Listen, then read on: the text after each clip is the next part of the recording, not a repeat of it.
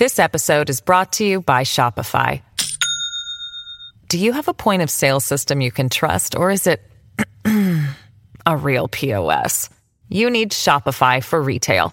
From accepting payments to managing inventory, Shopify POS has everything you need to sell in person.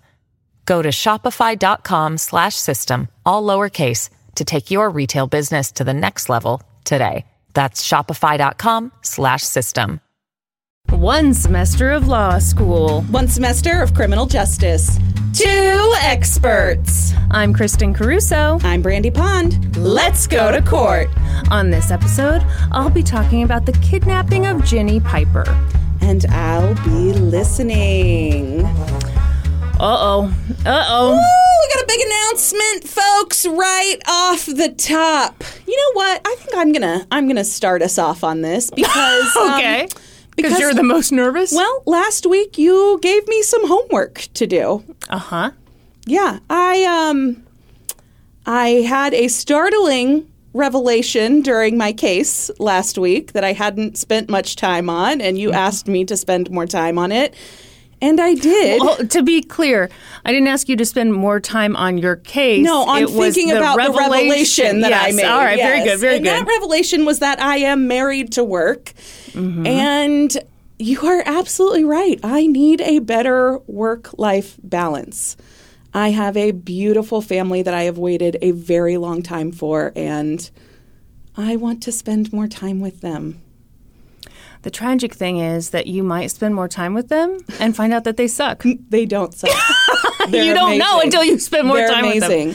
No, so everyone, change is happening on this podcast. But I think it's really good change.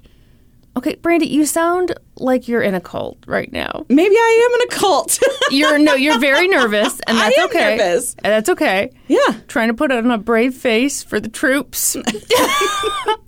Okay, so everyone, for a while now, I have been pushing for us to do 1 case per week. Yeah. I just think it's the change we need to make in our lives. So for me personally, we've been doing this podcast for 5 years. I have been trying to write a book alongside it, and holy crap, is that the slowest process possible. So I realized that I'm at this weird place where I can either move forward the way we're currently moving forward and never finish a book. Yeah. Or we could make an adjustment, and I feel like we'd have a better life balance. Yep. And so that's what we're doing. So, yeah, we are debuting a new structure to this show where just one of us will be doing a case each week. You'll still get the same amount of episodes each month. Our Patreon structure won't change at all. Our bonus episode structure won't change. We'll still both do cases for that. But each week we will just be covering 1 case, and we will alternate weeks. Mm-hmm. And I am nervous about it. Yeah. I mean, absolutely, I'm nervous about changing the structure of this thing that we have spent 5 years working really hard to build. Mm-hmm. But I think it's super important for the sustainability of this show, number 1. Number 2, our mental health. Yeah. And third, and most importantly to me, is my figuring out my work-life balance. Yeah. Yeah. This is really important to me and for my little family. Mm-hmm. Yeah. And so I hope you will continue to support us in this change. I actually think that this will make the show better. Yeah. Yeah. So hopefully everybody's on board. And I know not everybody will be. I know some people will be upset about this, but that's okay. It's okay. Yeah. And this is the change that needs to happen. Yeah. Yeah. Or does it?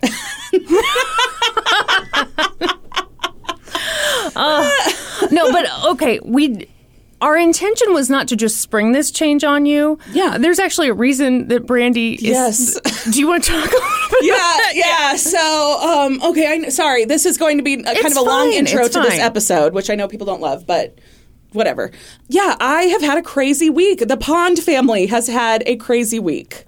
Last Tuesday, actually, David started getting really bad abdominal pain, so bad that on Wednesday he went to urgent care and was told Basically, we don't know what's going on with you. It seems like just like you ate something weird and your gut health is off and you just got to let it run its course. Had he been sucking on chili dogs? He had not. He had not sucked on a single chili dog.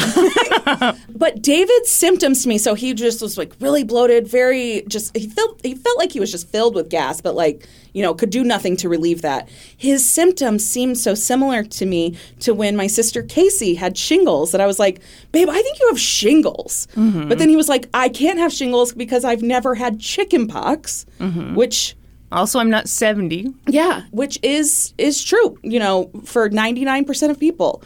99% of people who have not had chickenpox cannot get shingles. There's this tiny 1% of people who get shingles from their chickenpox vaccine. And David is that 1%. It's just a very special, big-butted white boy. That's right. So he was officially diagnosed with shingles on Friday after his rash finally appeared. Mm-hmm. And then also a stomach bug descended on our home. London got it first, then David got it, then I got it, then Jackson got it. Mm-hmm. It's been a wild ride. There's been lots of vomit and feces in my home.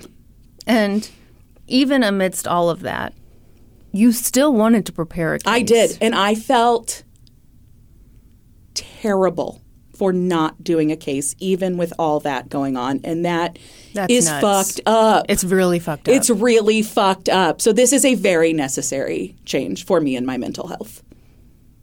Everyone, I don't know if you can tell that I forced this a little bit, but I forced it a little bit. Yeah, but it needed to be done. Yeah, no, it needed to be done. Yeah. Yes. Yeah. I didn't do it to be mean. No, you did not. So... It's funny because we were talking about how, like, right now, at the pace we go right now, we can do it. Yeah. We can do it fine. Now, a lot of stuff has to fall by the wayside, but we can do it.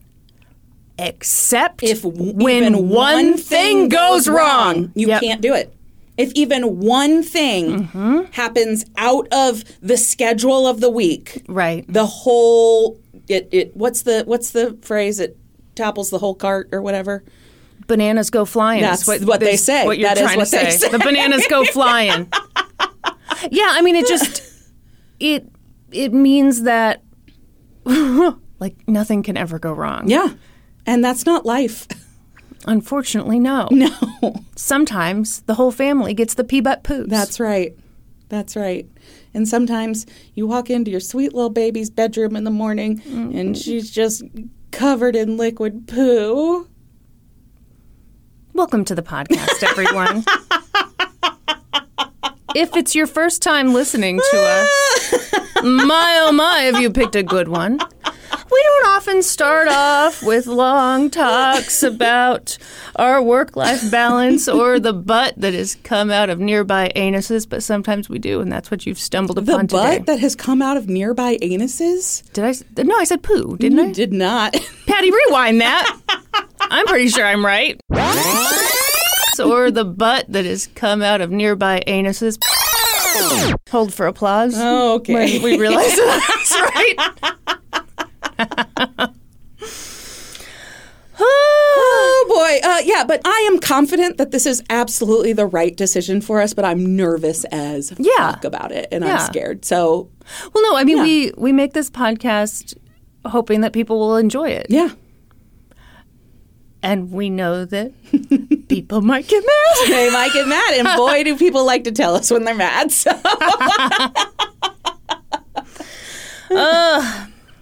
Brandy, how could you? Don't blame it on me.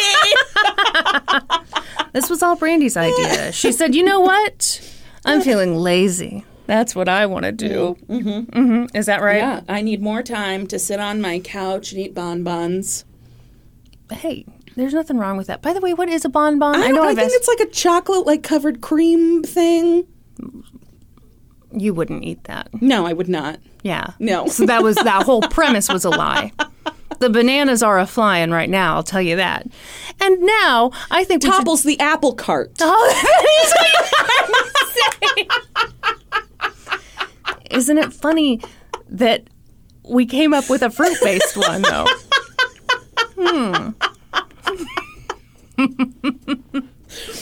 The pears are tumbling. Okay, anyway, are you ready for this case? I am. First of all, do you know a goddamn thing about it? No, I'm shocked. I'm a little shocked, too. Yeah. And frankly, appalled. Okay. Okay, this is really something. The book I read for this is called Stolen from the Garden, The Kidnapping of Virginia Piper by William Swanson. I read some other stuff, but then I figured out, hold on. All of it just pulls from the book? Yeah, all these other people are just pulling from his book. So this is a book report. Yeah, great. This book is really good, and it's a super fast read if you're looking for something to pick up. I read it in 2 days, and not just because I had to, although I did have to read it that quickly, but I enjoyed it. Okay. Brandy, this story has everything. Money, a kidnapping, cheese sandwiches. Cheese sandwiches? Yeah, and I bring it to you today on this day when you were too lazy to prepare a case. Sorry. I made that joke before we had this big revelation. Before I cried this morning and I'm sorry, that is why it was so funny to listen to you at the beginning of this recording. You sounded like you had a gun to your head. You're like, well, I'm very excited about this change. I wasn't sobbing an hour ago. It's fine. All right, here we go. Picture it. July 27th, 1972, in Orono, Minnesota. Great. Or no, she didn't. Okay. Yeah, there we go. That's good. Virginia Piper was at her beautiful home, living the dream. Ginny, as she liked to be called, was quite privileged. She'd grown up in a wealthy family, and she'd attended Pine Manor College in Massachusetts. Fuck, that sounds fancy. Yeah. I've never heard of it, but it sounds fancy as hell. Well, at the time, it was a women's college. Oh. Mm-hmm. Mm-hmm. You know all about that. Rumor has it she wanted to go to the best women's college in Massachusetts, which is, of course, Simmons. But she wasn't cool enough, so that happens. She had to slum it at Pine Manor. She eventually met and fell in love with a guy named Harry Piper. Sorry. I knew you'd laugh at that. How old are you? Such an image of, like, the Pied Piper just, like, covered in hair, dancing around. Mm-hmm. Yeah. Okay. No other images are coming to your mind? No, I didn't think of a dick at all. Well, I think you did. Just judging by the fact that you brought it up. I can see that's what you were insinuating. No. Harry went by Bobby. What? Yeah, that's fucking ridiculous, right? Is his name Harold Robert? No, it is not. It is absolutely not.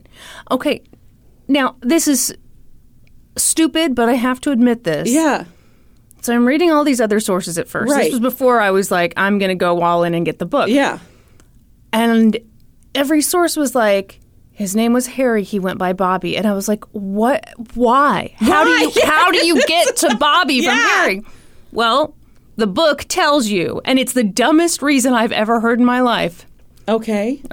First of all, if you had to guess how... Well, I already told you that his name is Harold Robert, and... Okay. Yeah, that's how I would guess. That's a good guess. Yes. The actual reason is that his sister, when he was really little, was having trouble saying brother. Oh, yeah. So she said kind of Bubby, and then it turned into Bobby. But then for the rest of his entire life... Yeah. I grew up with a kid who his brother called him Bubba, and so that's how he went all through high school. Like, we went to high school with this kid. Are you talking about... Oh, I'm not talking about... I'm talking about my neighbor, Bubba. Oh, okay. We went to high school with 2 Bubbas. Both originally named Harry. Okay. I'm sorry. I thought you were talking to me about our friend's husband. And I was like, you can just tell me. No. All right. Okay. Wait, is that how he got his nickname, too? I have no idea. Okay. Yeah, that brings up a lot of questions for me. All right. Okay. Bobby went to Princeton. He was very serious and analytical, and in that sense, he and Ginny were a little different. Ginny was obviously intelligent as well, but she was definitely the fun one of the couple. She was charming, and unlike her more introverted husband, she could talk to anybody. So they made a pretty good match. They had 3 sons, Harry, Tad, and David. Tad? Tad. Okay. that short for something? Tadpole? I don't know. Sorry, that was stupid, but also I don't know. Okay. And I like that they have a Harry and David. I know, right? I bet there was no shortage of moose munch at their house. Okay. Bobby made great money. Obviously, if you got moose munch by the barrel. That's right. He was the CEO and chairman of Piper, Jaffray, and Hopwood. What do they do? They're like an investment bank thingy that offers financial service thingies. Okay. And it had actually been founded in 1895. Bobby's dad had been the one to put the Piper in Piper Jaffray. Oh, all right. Under Bobby's leadership, the company had flourished. They had, a bunch of employees. They had offices all over the United States. So, Bobby and Ginny were doing well. They lived in an upscale, fairly remote neighborhood. They had a beautiful 2-story colonial home with a pool. And not that you care, but there's like a lot of greenery and stuff. Remind me what state they're in again? Minnesota, yes. Oh, no, she didn't. I remembered that part, but I couldn't remember. I forgot that I had said that. And I was like, what are you? Oh, no, she didn't me. They had some fancy-ass neighbors. Uh-huh. The Pillsburys. Oh, shit! Yes! Lived nearby. The fucking Pillsburys. Woo-hoo. Yeah, okay. Everyone, she's so proud of herself. Not too far away was the home that had been built for the son of the founder of General Mills. So the Pipers were rich, but, they weren't the richest people in their own neighborhood. And they didn't have the biggest name recognition, because you don't hear Piper and go, aha! No, you don't. Or cha-ching. But it's also... Okay. What? It's also, What? probably too common of a name. That's true. Yeah. That's true. Yeah. Tragic. Yeah. I'm very sorry. I'm concerned because that's not a freshly opened coffee. How long has that been sitting there? Since this morning. Okay. It's an iced coffee, you know. Okay. If it gets to room temp, it's still good. Okay. It's not like regular. All right. Everyone. The workaholic has been taken away from her work, and now she's getting sassy with me. The withdrawals are already starting. I did think you were going to be mean to me. Why did you think I was going to be mean to you? Because I was going to push for us to work less, and I was afraid that I was, coming up and smacking the heroin out of your hand. No, there's two very distinct sides of my brain. One who is logically yeah, you have to make this fucking change. 100%, you don't have a choice. And then the other side of my brain that's what if everybody hates you now because of it? And so, no, I'm never going to be mean to you. Yeah, you would. What are you talking about? When people are upset, they say wild things. I would never be mean to you. What if she called me Big Boobs McGee? That's not mean. That's too just beautiful accurate. to podcast. And I start crying, and I'm like, Brandy, no one takes me seriously because I'm so hot. And you're like, ah ha ha. Anyway, so the Pipers. I'm just by nature not a mean person. Well, but you can say mean stuff. Brandy, you're human. Yeah. Yeah, you're human. I can't imagine a scenario where I would say something mean to you. You're my best friend. What if I say something mean to you? Big you tits might, McGee.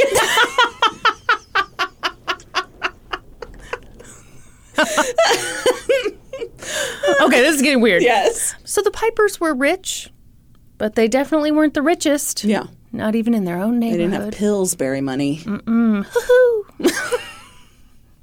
Or maybe since you don't have the money, you have to go, ho-ho. Oh. They also didn't have the flashiest lifestyle. Oh. But they did burp while they were trying to podcast. And it wasn't very professional. Bobby drove an Oldsmobile, and he hadn't even sprung for the AM/FM radio because that cost extra. That sounds like a Daryl Pitts move. Oh, I know. God help us all. And the fact that Bobby brags about it. That's also a DP move. Full on DP. Yeah. Also, they didn't employ a full-time maid or chauffeur or butler.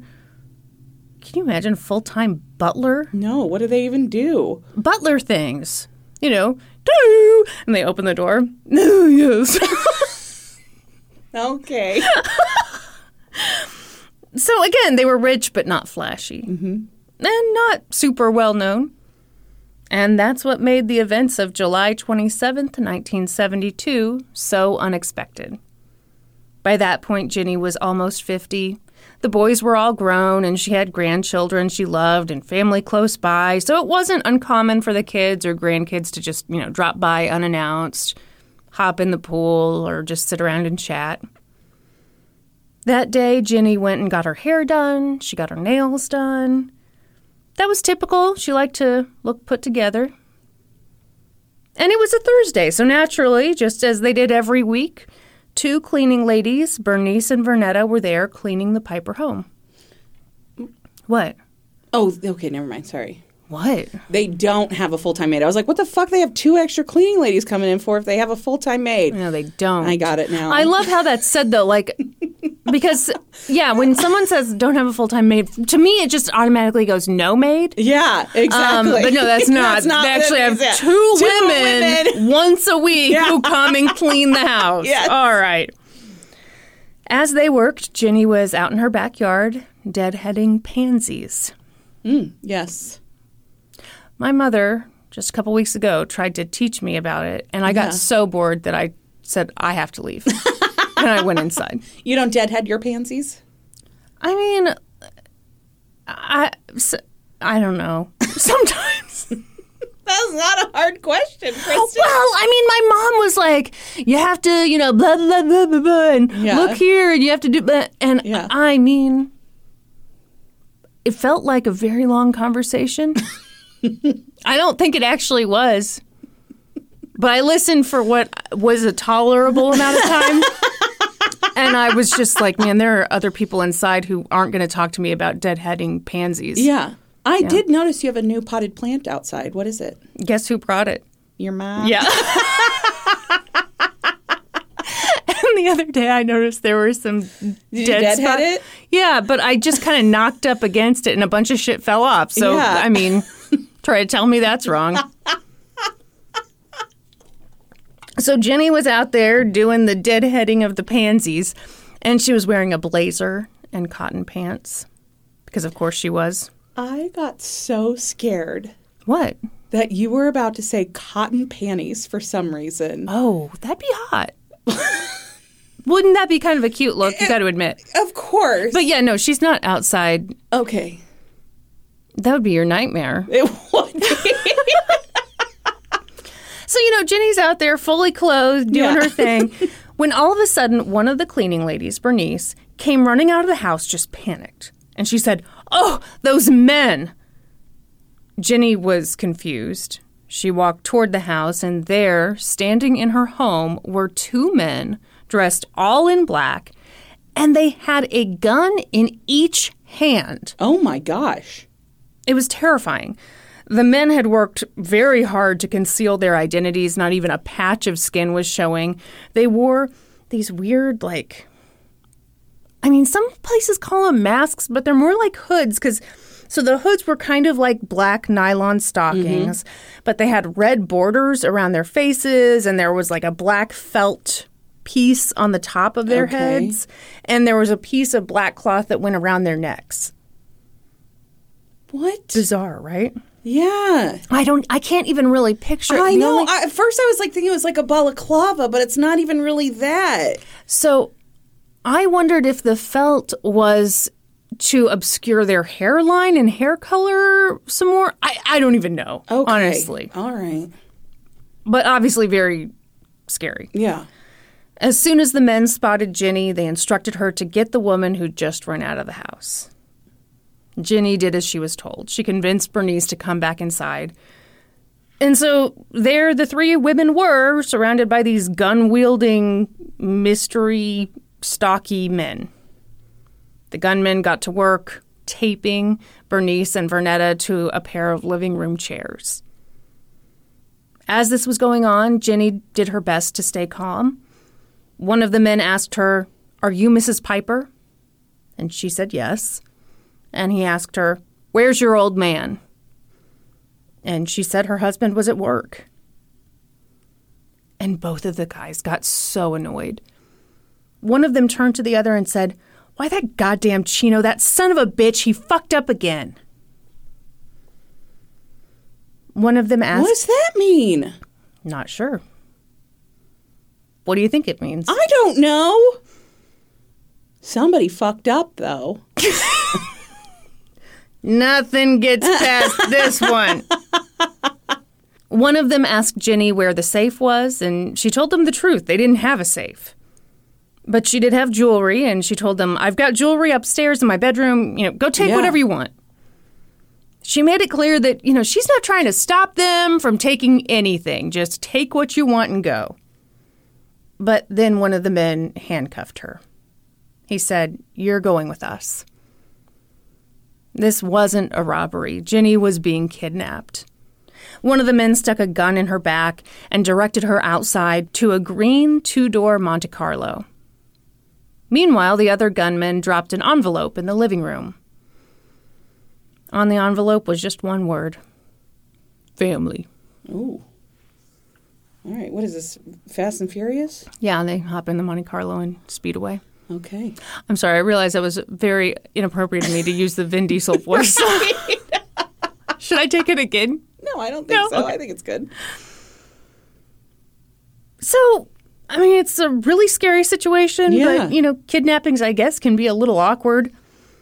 Now the gunman had to get Ginny in the back seat of their vehicle, but they kind of fumbled trying to get the passenger seat to come forward. Oh, Lord. They don't have a 4-door for this thing? No, it's a 2-door car. Oh, shit. All right. This seems like poor planning. Well, and also it didn't seem like they were very well versed in making the seats come up, and that's just embarrassing. But the thing was, Ginny has good people skills, and she wanted to kind of cut the tension a little bit. Okay. So she's making jokes? Well, she tried, okay? And, let's not be too judgy about this. But she squeezes back into this tiny back seat, and she's like, "Oh, good thing I'm thin." And, they didn't really find that cute. But, she's kind of trying to, stay calm, whatever. Once all three of them were in the car, one of the men handed Ginny one of her own pillowcases. What? So, clearly they'd been upstairs at some point. They told her to put the pillowcase over her head and lay down in the back seat. So she did. And they drove off. And they drove, and they drove. The men didn't talk much. Ginny heard rustling papers, which she assumed was a map. She smelled cigarette smoke. She tried to keep track of what turns they made and, okay, so if they made a right here, we must be here, that kind of thing, and listen to any sign for where they could be. She was pretty sure she knew where she was for a while, but eventually, yeah, she got turned around, too confused. She had no idea where she was. Meanwhile, back at the house, the 2 cleaning ladies, Bernice and Vernetta, were able to wiggle free from the tape, and they went and got help. Bobby was at the office eating lunch when he got an emergency phone call from Ginny's sister, Charlotte. Charlotte told Bobby that 2 gunmen had taken Ginny. Charlotte had already called the local police, so as soon as they hung up, Bobby, get this, called the FBI. Oh, just straight to the FBI, huh? Went straight there, Brandy. What about the mayor? The mayor was offended. I bet. But in the end, I think he understood. Okay. So after that phone call, Bobby rushed home. It didn't take Bobby very long to spot the envelope that the gunman had left in his living room. He opened it. Is that how you say it? Are you that fancy? Envelope? You say envelope? Envelope. I say envelope. I think I switch it up. No, okay. Yeah. All right. Sometimes I feel fancy, and sometimes I don't. It was a typed letter, and it was in all caps, of course. Yeah. And it was very no-nonsense. Here's what it said. Okay, so this was the other reason I had to read the book. All these other sources, they don't print the full ransom letters. I want to read it. I know. Right? Yeah. Okay, here's what it said. The ransom is $1 million. The entire amount will be in used, unmarked $20 bills. The money will be prepared in 4 separately wrapped packages of $250,000 each. The 4 packages will be delivered in one large canvas or duck bag, brown or olive in color, with drawstring top. The fuck's a duck bag? I don't know. I assumed that was some military term. I have no idea. And the world may never know. That's right. Unless we Google, which we don't have time for. We absolutely have time for. I'm looking it up right now. What do you think we're doing? 2 cases on this episode? Not anymore. A duck bag. Like nothing just comes up. Okay, it looks like it's this kind of bag. It does seem military kind of in design. It's like this tote bag with a zip top and like strappies. Okay, I don't know. I don't know. All right. That was worth it. It was not. No electronic tracking or signal devices will be in this bag or the packages of money. Before the prisoner is safely returned to you, the money will be examined for obvious markings. Tests will be made for unusually high measures of radioactivity and conductivity, and the money will be subjected to examination with infrared and ultraviolet light. If these or other detectable methods of marking are found on any portion of the money, it will not be considered acceptable. The money will be delivered tomorrow evening. The amount of money is established and will not be negotiated, so don't even try it, bitch. They didn't say that last part. The time of delivery has been established and will not be extended for any reason. The person making the delivery must be closely associated with the company of P.J.&H. That's the... Yeah, we got it. You got it? Okay. Yeah, Piper, Joffrey, and... Hopwood, skipping a jump, I don't know. Before Jaffe, not Joffrey. It's Jaffe. Before delivery is accepted, this person will be examined for authenticity. Oh. The person will be? Mm-hmm. What, does it make sure it's not a robot? I'm just reading you the letter, ma'am. I would, if I received this ransom, I'm just saying, if I received this ransom note, I would have so many questions. What's a duck bag? What do you mean by they check for authenticity? Canvas or duck bag, so you just get the canvas one. All right? Don't overthink it. They're saying this person must be closely associated with the company. Okay. So if they're examined for authenticity, I don't know. Tell me about the company. Okay. Only the most intimate knowledge of P.J.&H. business will enable him to satisfy this examination. Oh, if I just read one more sentence. Okay. The person making the delivery will use an automobile registered to his home address. Automobile? The money will be carried in the trunk of the car. The automobile fuel tank must be previously filled before leaving. The person making the delivery will carry a minimum of $200 on his person.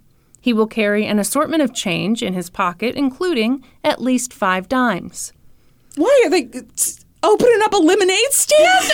He will be prepared to leave from the prisoner's home to make the delivery as soon as instructions are received at approximately 9:30 p.m. When instructions are received at this time, departure will be immediate. Law enforcement radio frequencies will be monitored while the delivery is in progress, and any unusual activity will be noted. If this occurs, the delivery will not be accepted. If the delivery is not accomplished as planned, no further contact will be made. If all instructions are carefully followed, the safety of the person making the delivery is assured. When the money has been received in accordance to instruction, the prisoner will be safely released, and the release will occur at 6 a.m. Ransom note adjourned. That is a long-ass ransom note with a lot of instructions. Remind me again, what is the dollar amount they are asking for? $1 million. In $20 bills? Mm-hmm. Ridiculous. Anything else stand out to you about the letter? I mean, it seems way too specific, but no, what are you... What do you mean way too specific? What is with the extra money in the pockets and the change and making sure the vehicle is gassed up prior to... They don't want anything to go wrong. Okay. Okay. Well, obviously they have intimate knowledge of PJH as well if they're going to be able to authenticate this person who is delivering the money. So this seems like an inside job. There you go. Yeah. Yeah, that's what investigators are thinking, Yes, too. absolutely. So $1 million ransom was the most that any kidnapper had ever asked for in the FBI's history. Worth noting, technically, the FBI didn't have jurisdiction-ish yet. There was no evidence that this was a federal crime, but a kidnapping like this was a very big deal. And it's a huge ransom. Yes, exactly. Yeah. And so the FBI stepped in. Also, worth noting, the FBI needed a win. Okay. Why? What had recently happened? Their beloved J. Edgar Hoover had just died like a couple months earlier. And the organization had devoted many of its recent years to targeting and monitoring and harassing civil rights leaders. Great. Yeah. It's awesome. Did you know that under J. Edgar Hoover's direction, the FBI blackmailed Martin Luther King Jr. and told him to die by suicide? I did know that. Yeah. Yeah. I actually just recently learned that. Yeah. Yeah. So in the early 70s, people were kind of like, do we really need an FBI? Right. And the FBI was like, yeah, you do. Definitely totally you do. need Shut us. up. Yeah. We're going to prove it to you with this case right here. Yeah. So they started investigating this case, and, it was immediately weird. First off, why did these kidnappers target the Pipers when they could have gone after the fucking Pillsburys? Judging by the ransom note, as Brandy already pointed out, well, you didn't get this part, so okay. I guess you're stupid. That's rude. No, they thought that Bobby had been the intended target of the kidnapping because in the ransom note, it just referred to prisoner. Oh. It didn't mention anyone by name, and, Yeah. All right. They'd expected a businessman to be home on a Thursday afternoon, and that indicated... Why wouldn't the businessman be at work on a Thursday afternoon? Right. You would expect that normally, but they'd come on a Thursday afternoon and they'd asked where he was, and she said he was at work, and they were upset. They'd gotten bad information. Oh, okay. So that indicated some familiarity with Bobby's schedule. Yeah. Because Bobby did have a habit of leaving work early on Thursdays. Yeah. He sometimes had to leave for meetings in New York. More often than not, he left to go study theology. Yeah. So the people behind this kidnapping were familiar enough with Bobby's schedule to know that he left work on Thursdays, but not familiar enough to know that he didn't go home. Yeah. And they wanted the person who dropped off the money to have intimate knowledge of Piper, Jaffrey, and Hopwood. We weren't too far off with that name. It seemed reasonable to assume that these kidnappers were somehow affiliated with, or at the very least familiar with the business. So the investigators got to work. The ransom letter was somewhat revealing, but they really wanted something solid. But they didn't have much. Mm-hmm. The kidnappers had been very careful. They hadn't left fingerprints or hairs, and they'd concealed their identities. Yeah, using those felt toppers. That's right, felt toppers. Luckily, one of the cleaning ladies had gotten a glimpse of their car, so she was able to tell the investigators that the kidnappers had been driving a green car. That was really all she could say, though. The car was green. She was pretty sure. Miss Lippy's car is green. Who? What? Is this a children's program? It's from Billy Madison. Okay, great. Which is a film. Starring Adam Sandler. Starring the one, the only, Adam Sandler. So, the investigation is starting up, and meanwhile, Ginny was still in the backseat of that car, still handcuffed, still lying down with a pillowcase over her head. And then one of the men told Ginny to sit up. They wanted her to make a recording that they could play for her husband. They told her what they wanted her to say, and once she had memorized it, one of them lifted the pillowcase just a little and put a microphone underneath it. I said that really weird, didn't I? No. They fed a microphone to her. Yeah. That's what you described. Yeah, all right. In a totally normal way. So, they did that, and Ginny recited the script. She had no plans to disobey these guys. Yeah. She wanted to be as agreeable as possible in the hopes of making it out alive. At one point, she even thought to herself, this is a good thing this is happening to me and not to Bobby, because Bobby probably would have mouthed off and gotten himself killed by this point. At some point, after a lot of driving, the car stopped. The men had Ginny get out and start walking. But she still had the pillowcase over her head. She was still handcuffed, and she was wearing flip-flops. And even... What? Like, that's weird? What? What? I love flip-flops. I wear flip-flops every day. Okay, but, it's not... If she'd known she was going to be kidnapped, she would put not... on her hiking boots? Yes. Okay. I see what you're saying. Yeah. It's not an attack on flip-flops. I didn't know you would take it so as a footwear in personally. general. Yeah, no. Okay. No, not at all.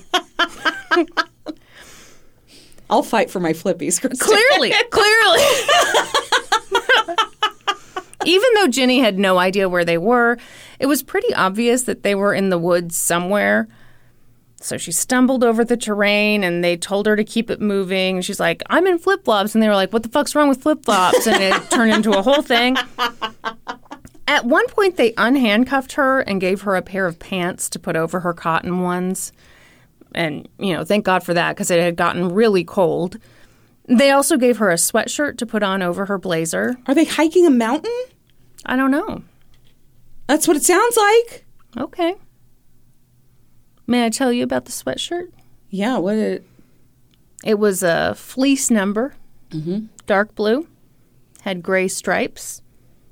It was a size extra large, and it had a St. Olaf College logo on the left breast. Really? Mm-hmm. Like Rosen Island, St. Olaf? Mm-hmm. Okay. Once Ginny had the sweatshirt and pants on, they put the handcuffs back on her and had her sit down by a tree, and they took the pillowcase off. They warned her not to try anything funny. Then they put So she put her okay. her juggling balls back in her pocket. She was like, oh, okay. Right. I can read a room. I sure can. They put a blindfold on her, but it was like a really stupid blindfold. See-through? This blindfold sounds so stupid. I don't know whose idea this was. It was made of cotton balls and tape. What? So, So, they put it on, and Ginny's just kind of like, all right, I'm not going to try anything, Yeah. all right, go ahead and put your cotton balls on me. I don't know. The sort of funny thing was that for as different as Ginny and Bobby were, they both took kind of the same approach to dealing with these kidnappers. They took them very seriously. They complied with everything. So the FBI had big ideas on how they wanted to handle this kidnapping. And Bobby was like, okay, sure, fly some helicopters. Sure, stop every green car. Sure, put out a 6-state bulletin. Do what you want to do, but I'm doing what the kidnappers tell me to do. Yeah. He said, I'm going to follow these instructions perfectly. Mm-hmm. He actually thought that it was kind of more chilling that the ransom letter didn't have a threat in it. Yeah. I hadn't even thought of it that way. But, it does kind of... Yeah. It makes you feel like you're dealing with people who mean business. Yeah, absolutely. Bobby reached out to his buddy, who just happened to be the president at the First National Bank, and told him what was going on. He got money from family, and he did what he had to do to get the $1 million. Hours passed by. Bobby and Ginny's house was filled with people, investigators, but also family members. One family member said that after a while, there was so much nervous energy and nothing for anyone to do, so they just started cleaning. She said that Ginny's floors had never been cleaner. Oh, man. Yeah. I thought that was so relatable. Yes, absolutely. Because it was like, the media starts to descend. It becomes this big thing. You've got all these, sandwiches and covered dishes, and you're just freaking out. So, I don't know. Yeah. Hand me the Clorox wipes. Absolutely. Used a lot of those at our house this week. I should hope so. The family couldn't believe how this had happened. For one thing, one of Ginny's and Bobby's sons and his wife and kids had been living at their house temporarily while their own house was being built. So it was just kind of lucky that none of them were around when this kidnapping took place. Is it lucky? I don't know. You tell me. That seems sus. Also, their family was a little miffed that their dog, a golden retriever, who I'm sure meant well, hadn't done shit when the kidnappers showed up. Well, what's he supposed to do? Bark or snarl or growl. I'm not mad at the dog either, but other people were. Hours passed. At some point, one of the kidnappers left, but the other one stayed behind with Ginny. The blindfold had fallen off, as tape and cotton balls will do. Yeah. So the kidnapper was just like, okay, don't look at me. Don't look at me. Don't look at me. Wasn't there a Christina Aguilera song that started off like that? Oh, yeah. I'm beautiful. Anyhow, she tried to kind of take in her surroundings. She was in the woods, but she could still hear cars. So she wasn't too far away from a road. But she was cold, very cold, and she was hungry. And she knew her captor had to be cold and hungry, too. He was shivering. He hadn't eaten anything either. And there was nothing for them to do, so Ginny got him talking. The guy admitted that they had meant to kidnap Bobby. Mm-hmm. This whole thing had been arranged by some guy who owned a bar in Minneapolis. He talked about having arthritis in his knees and how the rain really bothered him and how he owed the bar owner oh my God. You know what I was wondering? I was wondering if he owed the bar owner anything. I was wondering if you'd like to kiss my ass. As a matter of fact, he did. He owed the bar owner $12,000. Oh, why?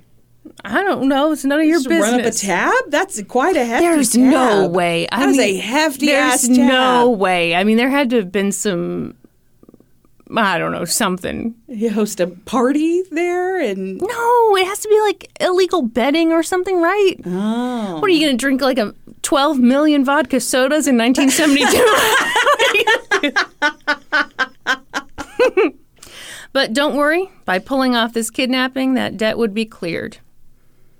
He said he worked in construction and had to be back at work on Monday. He said he liked to hunt. Mm-hmm. Deer hunt, mostly, and he liked to watch basketball on TV. Sames. His friends call him Alabama, which is kind of funny because he never lived in Alabama. Why do they call him Alabama? I don't know. You know, here's the thing about being held captive by a scary dude. You just listen. Oh, okay. You're not like, well, that's stupid. Why do they call you that? Yeah. Also, have you ever made a blindfold before? Try harder next time. He mentioned a state hospital, which Ginny knew was a hospital for mentally ill patients. He mentioned a Minnesota prison, which Ginny knew was a prison for prisoners.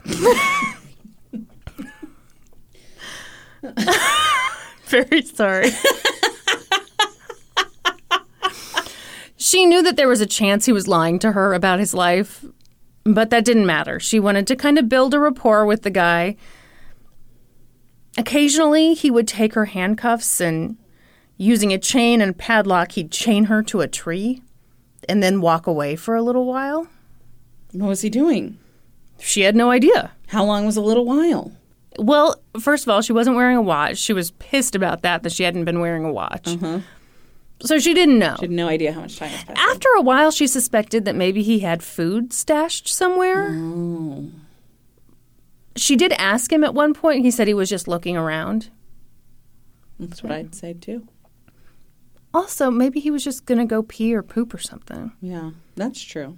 And he was just not wanting to have such an uncouth discussion. It wouldn't be very couth of him. That's right, because he's the couthiest. Much like you. Yeah. At one point, he came back and he gave her some bread and a few Kraft singles. They don't mention the brand, but isn't there only one pasteurized cheese in the cellophane wrapping? No, ma'am. That's yes, wrong. there is. It's wrong. It's Kraft or it's off-brand, right? No, That's Borden makes. Borden does make. Yeah. Okay. They're not good. Wow. Kraft Singles kicks Borden's ass. Borden was just about to sponsor this. They were not. They've never been more offended. Well, I've learned a lot about cheese today. So he brought her that and 1 can of 7-Up. He shared his cigarettes with her. He smoked Cools. It wasn't Jenny's brand, but she didn't give a shit. She loved she's like, give smoking, me a and she's like, fucking give me a cigarette. Yeah. Yes. The man reassured her many times that he had no intention of hurting her. In fact, he said he was staying with her because he didn't think it was right to leave a woman all alone, chained to a tree. Yeah. What a nice gentleman. of him. Yeah. It is right to show up at her home with And kidnap a gun her in at each hand. Yeah, gunpoint? Yeah. that's fine. Okay. But wouldn't dream of draws leaving the you out line. here. He said that as long as her husband paid the ransom, she'd be back home soon. And Jenny was like, well, you know what? I'm sure he will. He'll pay the ransom. At one point, Ginny did accidentally look at the kidnapper. It was just a glimpse, but he was still pretty well covered. She saw enough to know that he was a white guy. He was kind of a stocky build. He had dark hair and kind of unusual eyes. What does that mean? So she noticed a gray ring around his cornea. Ginny was pretty sure the man caught her looking at him, but he didn't mention it, and, she wasn't going to bring it up, so... Yeah. Meanwhile, back at the Piper residence, the FBI was getting a little upset about Bobby's take-charge attitude. They wanted to be the ones to drop the money. At the very least, they wanted to be with the person who dropped the money. But Bobby was adamant he would be the one to drop the money, and he would do it alone. He didn't want to put anyone else at risk. He did let the agents put a radio transmitter in his back seat and a video camera behind the car's grill, is what the book said. But this is like the 70s. Cameras are huge.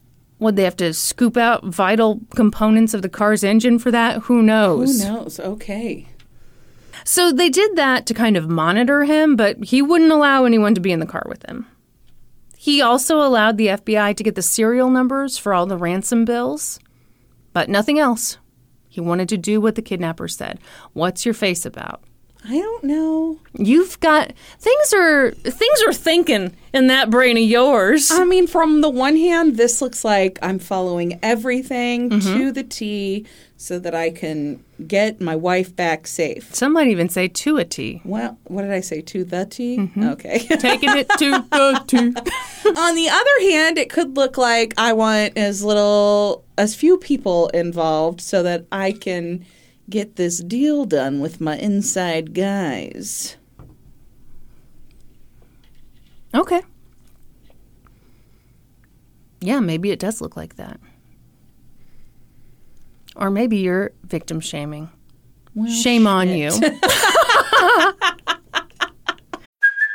Hey, it's Kaylee Cuoco for Priceline. Ready to go to your happy place for a happy price? Well, why didn't you say so? Just download the Priceline app right now and save up to 60% on hotels. So whether it's Cousin Kevin's Kazoo Concert in Kansas City, go Kevin, or Becky's Bachelorette Bash in Bermuda, you never have to miss a trip ever again. So download the Priceline app today. Your savings are waiting. Go to your happy place for a happy price. Go to your happy price, Priceline. The kidnappers had told him not to use tracking devices, and since he was on their same team, he was like, yeah, that's fine, I won't do it. Is that a joke? That was a Ma'am. joke. That was a joke. Or was it? I don't know. Let's listen to the rest of the story and find out. Let's. Okay, so sure enough, just like the ransom note had said, Bobby got a phone call at about 9:30 at night. Here's how that phone call went. Bobby. Hello? Hello? Ginny. Bobby? Bobby. Yeah? Hi. Ginny. They told me they're very nice and they're taking good care of me, and I do hope you'll do everything you can to follow their instructions. Bobby. Can you hear what I say, or is this a recording? Ginny. Tomorrow. Bobby. Can you hear what I say? Ginny. Tomorrow, to turn into 12, the closest place from our house. Go east on number 12 to Louisiana Avenue. Turn left on Louisiana Avenue and go to the end. And you will see a sign that says Louisiana and Laurel. Laurel. At the base of that signpost will be something for you to pick up.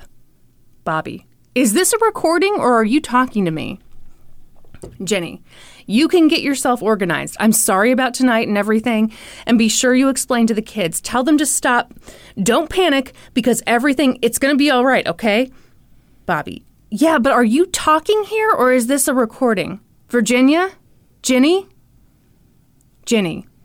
Bobby, once again, the directions. Tomorrow.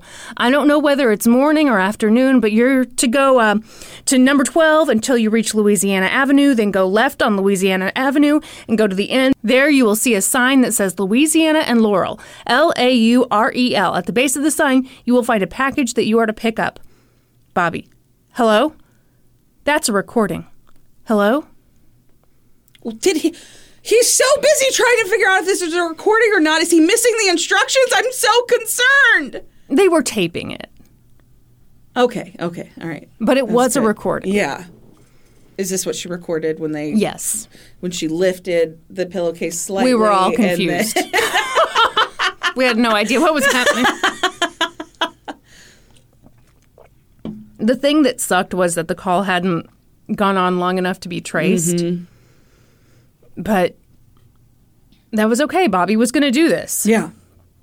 The family was distraught. Ginny was gone, and now Bobby was going to go after her. I mean, there was a chance that neither one of them would survive. Yeah. But Bobby got in his car with the very heavy ransom money, which, as you pointed out, $1 million in 20s is nuts. Yes, that's insane. It was like 110 pounds. Yeah. He drove to the spot that Ginny identified in the recording. And when he arrived there, he found a note. It read, "The device you have found with this message is a radio transmitter that is in continuous operation. From this time until delivery is completed, you will be monitored constantly for sound. Do not speak. Oh, shit. You will extend the antenna and place the transmitter on the dash of your car with the microphone up." I would fail this. It'd freak you out, right? Yeah. Me too. I couldn't do it. Drive immediately to the shopping center at Highway 12 and Turner Crossroads. This is across the highway from the Ambassador Motel. Enter the small parking lot behind Bridgman's. Park well in the back where you are not visible from the highway. Park and turn off your lights. Leave your car immediately, taking the keys and transmitter with you. Remove no other objects or items from your car. Locate a car in this lot that is marked by 2 strips of tape on the rear window. The trunk and ignition keys for this car will be found in their respective locks. Transfer the money to the trunk of this car immediately. Leave your car at this location and drive to the parking lot of the Ambassador, where you will stop and read the further instructions you will find in the glove box. You will find a flashlight in the glove box for reading. You will position the radio transmitter on the dash of this car as you did in your own. Every movement you make at this stage is being constantly observed. Holy shit. Yep. Bobby did exactly as he was instructed. He drove, he switched the cars, he switched into a green Monte Carlo. Is it Monte Carlo or Monte Carlo? Monte Carlo is how most people say it. But very special ladies. Like me. He arrived at the Ambassador Motel, he opened the glove box, and read the next letter. Would you like to hear it? Yeah. Here we go. Go east on 12 about 1.5 miles to Glenwood Parkway. The exit occurs on the right-hand side just after you go under a bridge. Do not miss this exit. Exit onto Glenwood Parkway and follow it north to the Golden Valley Road. The distance from 12 is about 3 3/10 miles. Turn right onto the Golden Valley Road and follow it to the end. Then make a close left and right onto Broadway. Go right on Broadway about 7/10 mile to 4th Street. Turn right onto 4th Street and prepare to stop. Stop opposite the second power pole from the corner just beyond the Streamline Bar. Find further instructions at the base of this pole. Holy shit. Travel time has been carefully checked, and you must move prudently but quickly. I'd be so fucking lost. Oh my gosh, yes! I'd be a mess. This sounds like a birthday party scavenger hunt. Yeah. I'm telling you, if this happened to Norm, and I was the one in charge of getting from he'd be dead. He would. I would fail this. Don't miss the exit. Holy shit. I'm guaranteed to miss it. I'm missing it now. Oh, in 3/10 mile? I don't have any fucking clue how far that is. In a car? Are you kidding me? No. Oh my gosh. But, I mean, Bobby did great. He drove to the next place, and there were more notes. At one point, he got a note that after specifying how to get to this specific bar, read, "Enter the Sportsman Bar through the back door. Remove keys from the car. Bring both envelopes with directions just received into the bar with you. Go immediately to the public phones and dial the number 529-9891. This is a public phone and your call should not be answered. If you receive a reply, hang up without speaking and redial a moment later. Allow the number to ring 5 times and hang up. Immediately enter the men's toilet, and when unobserved, place the auto trunk key on the top of the casing above the door near the center. While still in the toilet, read the instructions in the second envelope." Oh my gosh. Mm-hmm. This is wild. Yeah.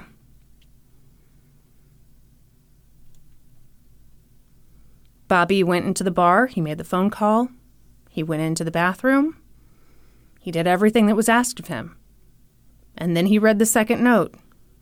Here's what it said.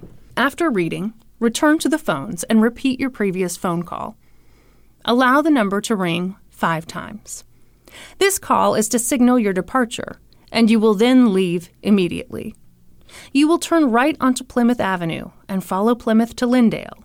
You will turn left onto Lyndale. You will go south on Lyndale, and you will not leave Lyndale. You will go to the Holiday Store at 8341 Lyndale. Enter the parking lot and park as close as possible to the store. Your entrance will be observed here. You will lock the car and enter the store. Phone a cab from the public phones and return home.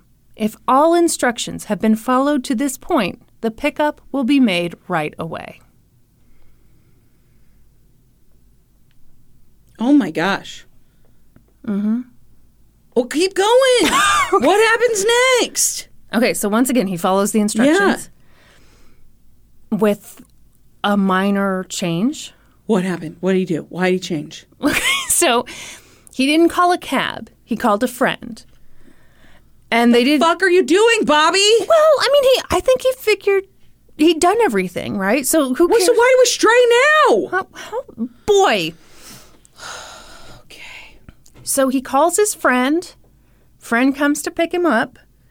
But Bobby was worried that someone who wasn't the kidnappers would come and take the money out of the car. So they drove back to where he'd abandoned the car. And pretty quickly, a man approached them. The guy said he was with the FBI and that he and other agents were watching the car. He asked Bobby to leave. So he did. Was he really with the FBI? I don't know. Or was he one of the kidnappers? I don't know. Well, you do know. Keep going. FBI agents apparently watched the car all night. But the only people they ever saw go near it were Bobby and his friend. Eventually they decided, okay, well, we have to approach the vehicle now. They opened it up, and the money was gone. Holy shit! When did they get it? I don't know. But here's the thing, like, the kidnappers had him running all over the place, and I think that probably would have hurt the FBI's ability to keep track of him. And, like, you know, they'd done the thing with the video camera in the car, but, like, the kidnappers had him abandon that first car, like, immediately. Yeah. So that was totally useless. Yeah. So maybe the kidnappers were just really fast. Who knows? Oh, my gosh. The bigger thing that there was no sign of Ginny. The FBI agents were certain she was dead. Their main concern at that point was catching the kidnappers because they just figured there's no way they haven't killed her. Yeah. But Ginny was alive. Oh, my gosh. She was still in the woods. Sandwiches in the woods. Yeah. With felt hopefully not guy. Borden. Yeah, I hope it's Kraft. I always thought Borden was the fancier brand, no? I think it is in general, yeah. Oh, but sometimes fancy isn't always better. And not in my book, anyway. I like a Kraft single over a Borden single. There, I said it. Wow. Oh, my God. Really not getting that sponsorship now. You're really not afraid to say the unpopular things on this episode. First, we announce that we're just doing one case. Then you say you like Kraft over Borden. Interesting. So Ginny was out in the woods. At one point, the kidnapper left. He'd been gone for, who knows, maybe 2 hours when this other guy showed up. He looked at her and said, "Where's Tom?" I don't think we're supposed to use names, man. Is that what Ginny said? Yeah. Ginny was like, wow, huge mistake. If you think I'm going to forget that name, you are wrong. And Ginny said, I don't know. They talked for a moment, and he told her, you're going to be rescued, and then he walked away. And then, as Ginny sat there all alone, padlocked to a tree, she heard someone, perhaps the man she'd just spoken with, call out, "So long, Grandma!" What does that mean? Exactly. She was like, because, he calls out, "So long, Grandma!" And then there's nothing. So she's like, is he referring to me?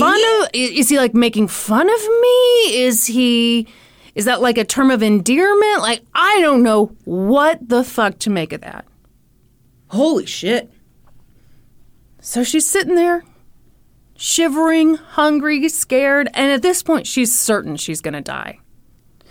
She just figured, no one's coming for me. And then something really weird happened. She felt her mother's presence. Her mother was there with her. Her mother who had died a year earlier. Oh my gosh. That presence brought Ginny comfort. And maybe it also kind of lit a fire under her because she thought, I have to do something. She looked around and noticed that the tree she was chained to was about 5 inches in diameter, which is, I still think that's a pretty big tree, but it's not the biggest. Yeah, on the tree scale, it's on the small side. She decided, okay. She can use the chain to saw through it? No. Oh, okay. She had another idea. All right. She going to climb it? No. She going to dig under it? Her plan. Run at it as fast as she can. She had a lot of ideas. Because there's no bad ideas in brainstorming. It was a brainstorming time, so it's just like, let's just throw everything at it. No, her plan was to try to dig up the tree's roots. Oh, yeah. That's one way to do it. Not the way Brandy would do it, I'll tell you that right now. So, I like that chain idea. Yeah, it would take him for fucking ever, I think. So she's probably going with the fastest her route one. is the fastest. Although none of this is going to be fast. No. Also, I'm guessing she didn't bring like a shovel or anything with her. she had a chainsaw in her pocket. And in retrospect, she should have used it. Yeah. But you know how sometimes when you're really hungry, you're just surviving on board and singles. You're not thinking straight. That's right. Maybe if she'd had craft, who knows? Yeah. So all she had were her bare hands, no shovels. Yeah. And she just began digging. Oh, and my digging gosh. and digging and digging. The kidnapping of Ginny Piper was all over the news. Everybody knew about this. So that next morning, this guy, a reverend, just this random guy, he didn't know the Pipers at all, but he, of course, knew that Ginny Piper had been kidnapped. And out of the blue, he got a phone call. It was from a guy who told him that this wasn't a hoax. He mentioned that a couple times, actually. This is not a hoax. Okay. And then proceeded to give him instructions on where to find Ginny Piper. What? She was chained to a tree in Jay Cook State Park. How far away is that? It's a good ways. Okay. That tells me nothing. Yeah, hang on. Okay. Hang All on. right. The caller explained that he'd called the Reverend because he was sure the Reverend wouldn't have a recording device hooked up to his phone. And then the caller got like a little paranoid and was like, "You don't, do you?" And the Reverend's like, "No." I'm like a normal guy. So, he alerts the FBI. The FBI does seem to have taken their time getting to the spot where Ginny was. Chained to a tree. Yeah. Was she still there when they got there? Yeah. Was she alive? Yes. They found her chained to a tree, her body, but especially her fingers, just covered in dirt. Oh, my gosh. She was exhausted and traumatized, but she was so relieved to see them. By that point, she'd been held captive for about 48 hours. Wow. Agents flew Ginny home, and Bobby met them at the tarmac, and Ginny was still filthy and in shock, and she and Bobby hugged, and then Bobby turned to the FBI agents and said, "Hey, I'd buy you all a cup of coffee, but I'm a little short on cash right now." Really? I mean, I think that's a pretty funny one. To me, it sounds a little too perfect. Like maybe it's a story you make up after the fact, right. But that's...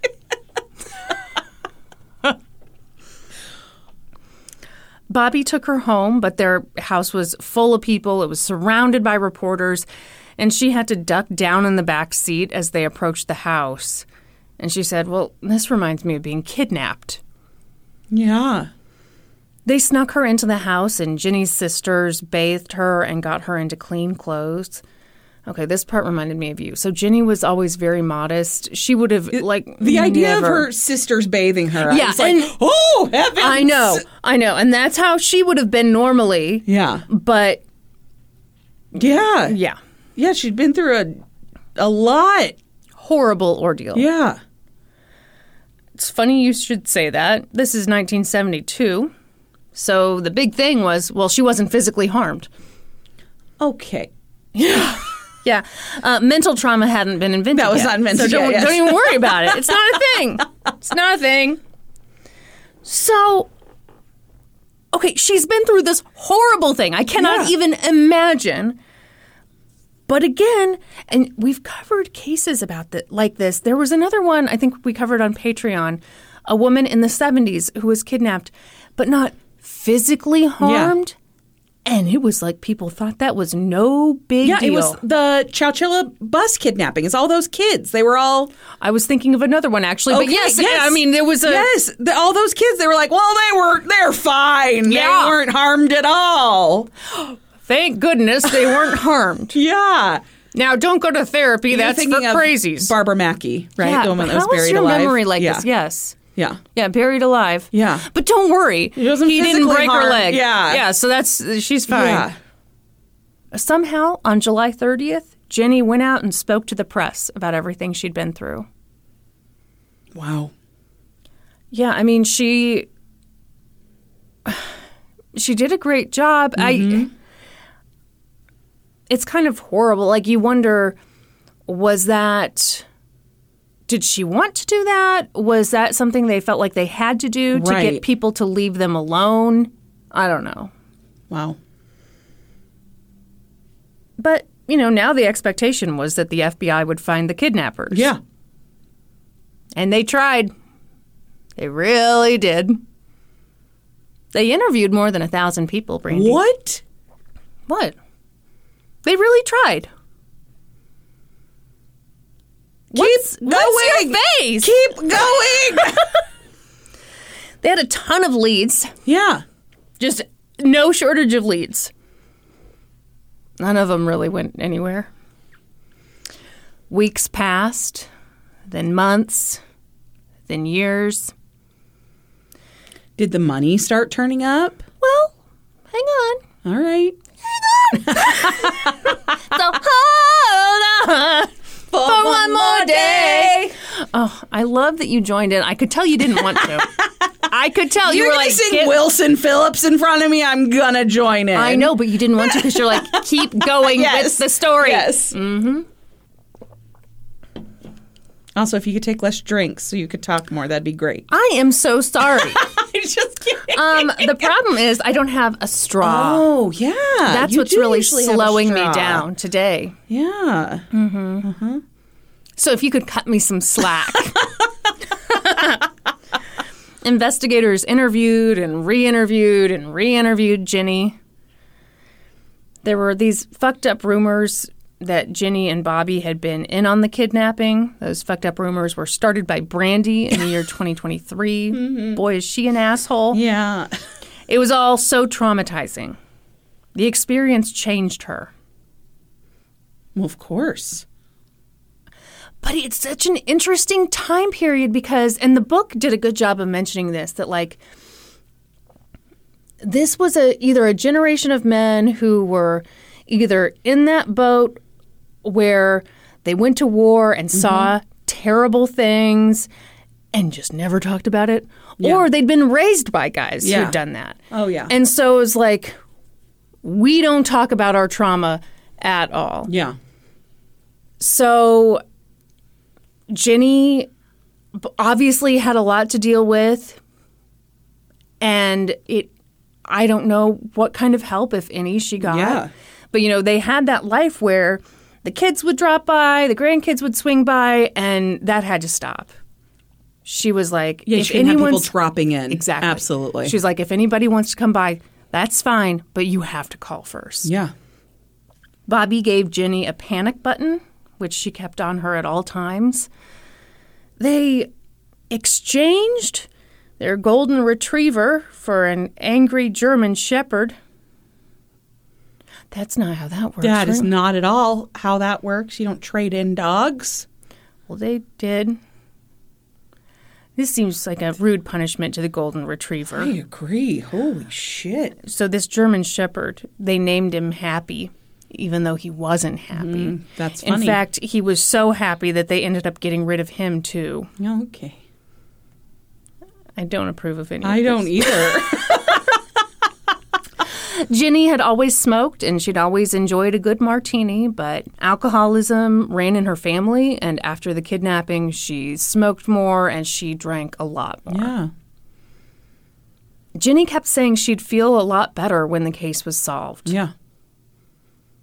But it needed to be solved quickly.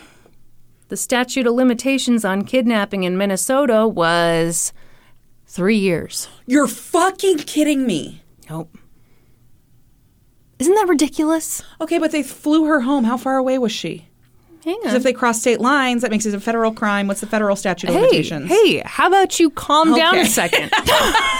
Listen, Kristen, I've done a lot of kidnappings on this podcast. 3 years came and went. Now, Brandy, I'm sure you haven't thought of this, but if anything was going to happen at this point, it had to happen at the federal level. Oh, yeah. Tell us more. Because at that level, the statute of limitations on kidnapping was 5 years. That's still not very fucking long. The statute of limitations is so fucking ridiculous to me. If we don't set up by kidnappers, time, the crime doesn't count. Yeah, who cares? So the FBI kept working on this case, even though there wasn't really any proof that the kidnappers had taken Ginny out of state. And they needed that proof in order for this to be a federal crime. The one thing they could cling to was that there were a couple different routes that the kidnappers could have taken to get to the state park where they tied Ginny up. And one of those routes would have very briefly gone through Wisconsin. We're talking like, bleep, and you've missed it. Yeah. So I think we can all agree that the is the route kidnappers they took that route. Yes. And I don't want to hear any different. Whew. This was a tough case to crack. They had nothing. Well, not nothing. They discovered that there was a guy who was going into banks exchanging $20 bills for smaller bills. Okay, that's something. Yeah. Yeah. And they knew the serial numbers for the ransom money, but it's not like they had a system that was like, No, it doesn't flag them. ransom money, Yeah. catch that dude. Yeah. That would be a cool system to have, though. Someone should get on that. So instead, what they had was like anytime they found out that some of those bills had been used, they would like go to the bank and go to the teller and be like, hey, can you describe the person who came in? Yeah. And, I mean, my God, sometimes they could, sometimes they couldn't. The times when they could describe the guy, it was this. Okay. White man, middle-aged, little stocky, wearing a hat. I mean, Done. we already knew all of that. Well, yeah, Right? we already knew it, but That's not helpful. sure is. You have that thing around his eye? Hey, just stop every white, middle-aged, stocky guy. That's not... Arrest them all. Okay. I say. That's not how that Lock them works. Make them prove that they didn't do it. Okay. So, this is so sad. They drew sketches. Yeah. But, I mean, it just looks like every white dude. White dude, yeah. Yeah. These were desperate times. They offered tipsters a $50,000 reward. And get this, I've never heard of this. You got the money when the kidnappers were arrested. You didn't even have to, it's not like one of those things where you wait until they get convicted or any of that. It's just like, man, we get some cuffs on these dudes and $50K is in your pocket. Yeah. Guaranteed.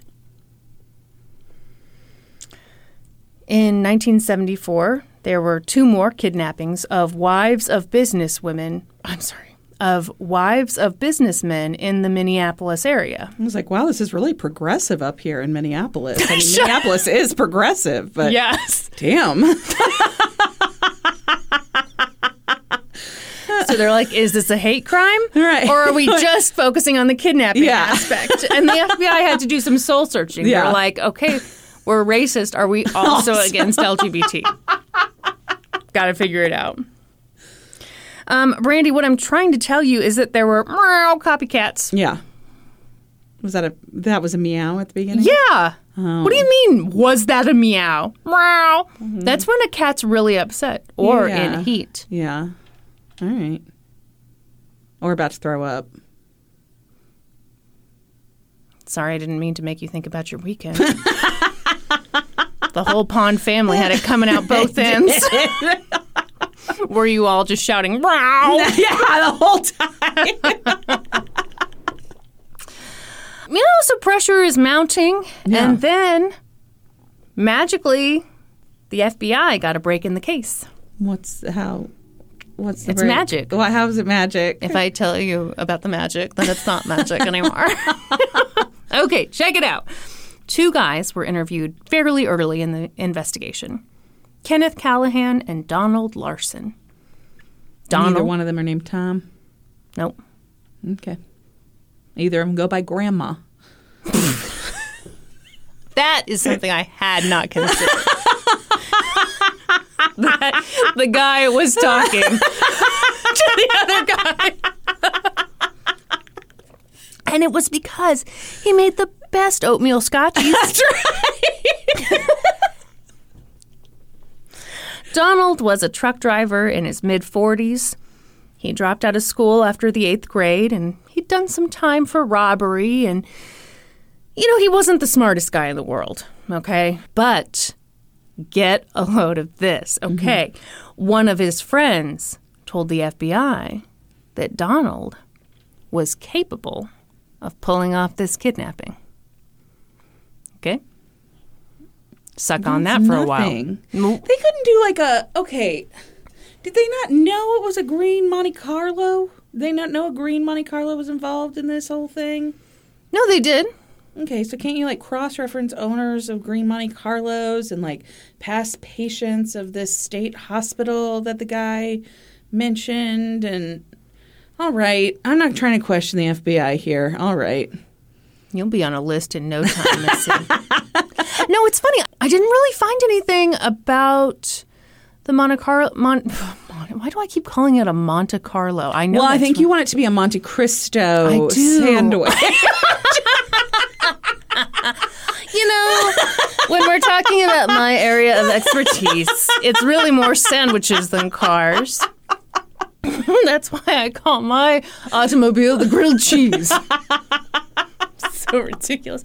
No, so I didn't really come across anything about the car. Okay. But it must not have turned up anything. All right, fine. All right, so this guy's capable of doing it. Wow, what a lead. That's stupid. Kenneth was a carpenter. He'd also done time for burglary and indecent assault. He was fairly smart. What is indecent assault? Okay, well... What is that? Okay, in the book, the author described what to me sounded like child pornography, but it wasn't written that way. It was written as indecent assault. I don't know, man. It's not good. Okay? Okay. Strap in. You ready for this? Yeah. Kenneth lived on Alabama Avenue. Oh, people call me Alabama, but I've never even lived in Alabama. But I do live on Alabama Avenue. Rock down to Alabama Avenue. Then you take it higher. The FBI really freaked him out by just sitting there in their little suits just saying that song to him. They didn't sing it. They said it. He and Donald met in prison. Okay. Yeah, and, he mentioned prison. Somebody mentioned prison at one point. Yeah, so there you go. And if you want more evidence than that, I cannot help you. Well, that's not evidence. Both men were eliminated as suspects pretty early on. They had alibis. Okay. Kenneth said he was... Seems like a good reason. Kenneth said he was fishing with some friends on the day of the kidnapping and spent that night with his family. Donald said he was at work that afternoon and he was at home with his wife that night. But, okay, they both had spent some money. In 1973, Donald bought an 80-acre farm with a house and a garage. I think that means like an outbuilding. Yeah, I know what it means. Okay. And I want you to know about it. Okay. You need a place to park your camper? Donald's got you covered in his garage. In his garage. I bet you don't even have a garage. I do have a garage. It's attached to the home, though. I can't fit a camper in it. That'd be a real small camper. How much did he spend on that? That's a rude question to ask. Okay. What are you, my dad? Yeah. Yes. Also, he and his wife vacationed in Las Vegas and Palm Springs. Money, money, money. Were they not able to do those things prior to the kidnapping of Ginny? I actually don't know, but I know that they went on a couple vacations. Okay. I don't think this sounds like real strong evidence. Kenneth bought and remodeled a duplex. Okay. Oh, and also, he was in the process of building a cabin in Wisconsin. And the cabin, get this, was nice. So. I'm not convinced. You're not convinced it was nice? That is so fucking rude. No, I'm not convinced it's these guys. Brandy, in 1975, the statute of limitations was a ticking. The FBI started looking at Kenneth and Donald and a few other guys again. Why? Unclear. Shut up. What is clear is that by January of 1976, the FBI had a theory. Okay, Donald drove the car. While Kenneth stayed with Ginny in the woods, this other guy named Thomas Gray helped pick up the ransom. Okay, so the FBI decided they'd be willing to offer Thomas Gray immunity in exchange for his cooperation. Okay.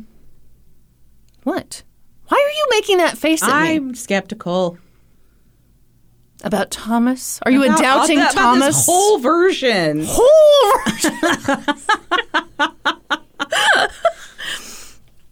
Agents had also been talking to Donald's wife, Ruth, and she apparently told them that she'd be willing to talk more about the case after she left Donald.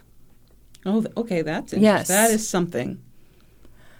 But then, in April of that year, Donald murdered her. He evidently found out that Ruth was having an affair with the neighbor, so he shot and killed her, shot and killed the neighbor, killed their 5-year-old son and 2 other children. It was horrible. Oh my gosh! Absolutely horrible.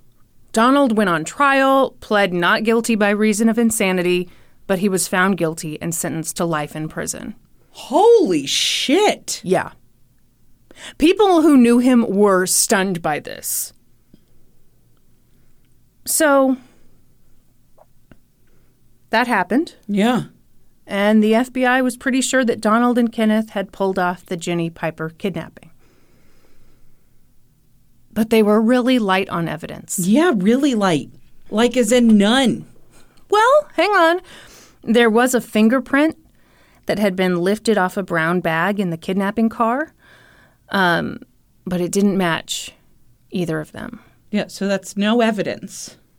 Well, eventually it did match. To who? Donald. Eventually how? Well, they tested it one time and it didn't work. They tested it another time, it didn't work. Tested it a third time, didn't work. Tested it a fourth time. It worked. Well, that's a lie. No. Yeah. You are rude. How dare you? Fucking lie. What? We're going to make it match? Brandy, this is the motherfucking FBI. Yeah, the motherfucking FBI does shady shit too. Mm-hmm. They sure do. They also found a 6-inch hair that was microscopically similar to Kenneth's, which is funny because that was a thing back in the day, the microscopically similar thing, and it would make juries go, oh, wow. Yeah, we now know science. it's total Science. bullshit. Also, Kenneth says that his hair was never that long, so that's another thing. Did they have Jenny look at these gentlemen? Oh, could you hang on like 2 seconds? Okay, sorry. They brought the guys in for a lineup, Brandy. That's such a good idea. But Jenny couldn't ID them. Yeah. She looked real close at their eyes for that gray circly thing. Brandy, can you... Sorry. You know, no one thought to do that.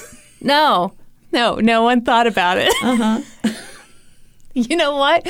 We should get in a time machine. Yeah. Get you back there to shout things to the agents. Okay. No, neither of them had that thing. Okay. What about Tom? Would you hang on? Oh, sorry. Jesus Christ. Is it just that you're so excited? I am. This case is nuts. Yeah.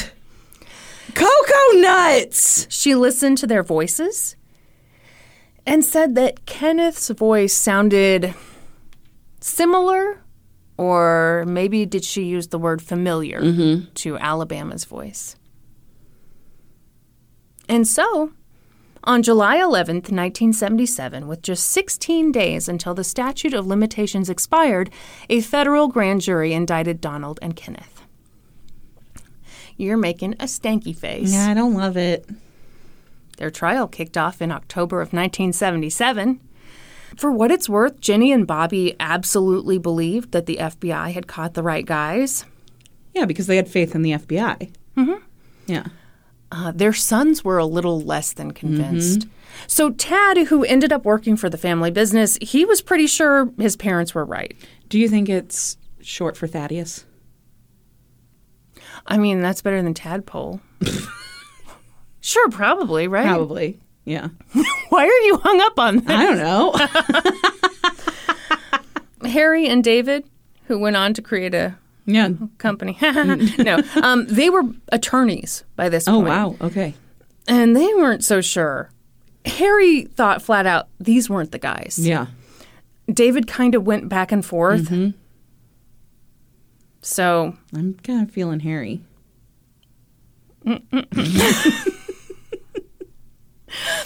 The prosecution's case hinged on that fingerprint and hair sample.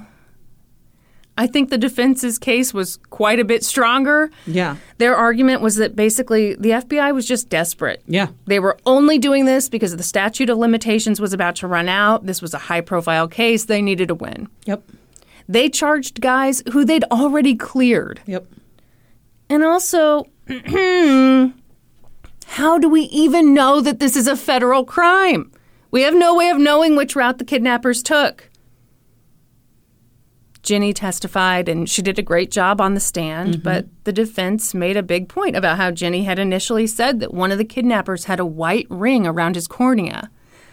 It was now understood that the person likely had a condition called... You bitch!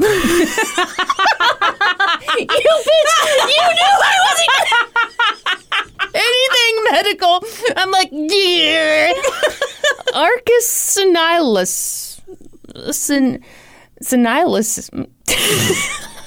Arcus senilus. Okay, sure. Arcus senilus. Which, of course, is when a bunch of lipid deposits appear like a ring around the outside of the cornea.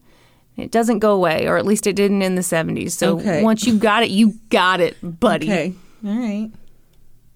So on cross-examination, the defense got permission to have both men approach Ginny and have her look right in their eyes. And she did, and she had to admit that, yeah, they didn't have that ring around their corneas. Where's Tom's eyes? Tom was not charged with anything. Okay. But I bet you if he had one of those rings, I mean, he'd be up there front and center. Absolutely. Bobby also testified for the prosecution, along with a bunch of FBI agents, forensics experts. The prosecution called some of Donald and Kenneth's buddies, but, you know, those guys were rough dudes, many of whom had been suspects in the kidnapping themselves. Yeah. So, I mean, how much are we really going to buy all that? Maybe a lot. Who knows? The prosecution also produced those sketches. Doesn't this white dude look like these white dudes? Yeah, did the sketches look like them? I mean, I'm telling you, they look like any white dude. Okay, all right. My dad, your dad, his dad, her dad. You got a white dad? Well, guess what? We'd like to talk to him about this kidnapping. The prosecution also produced the pack of Cool cigarettes that had been found near where Ginny was held, and they made sure to point out that Kenneth enjoys Cool cigarettes. Just for the record, kids, cigarettes, not cool.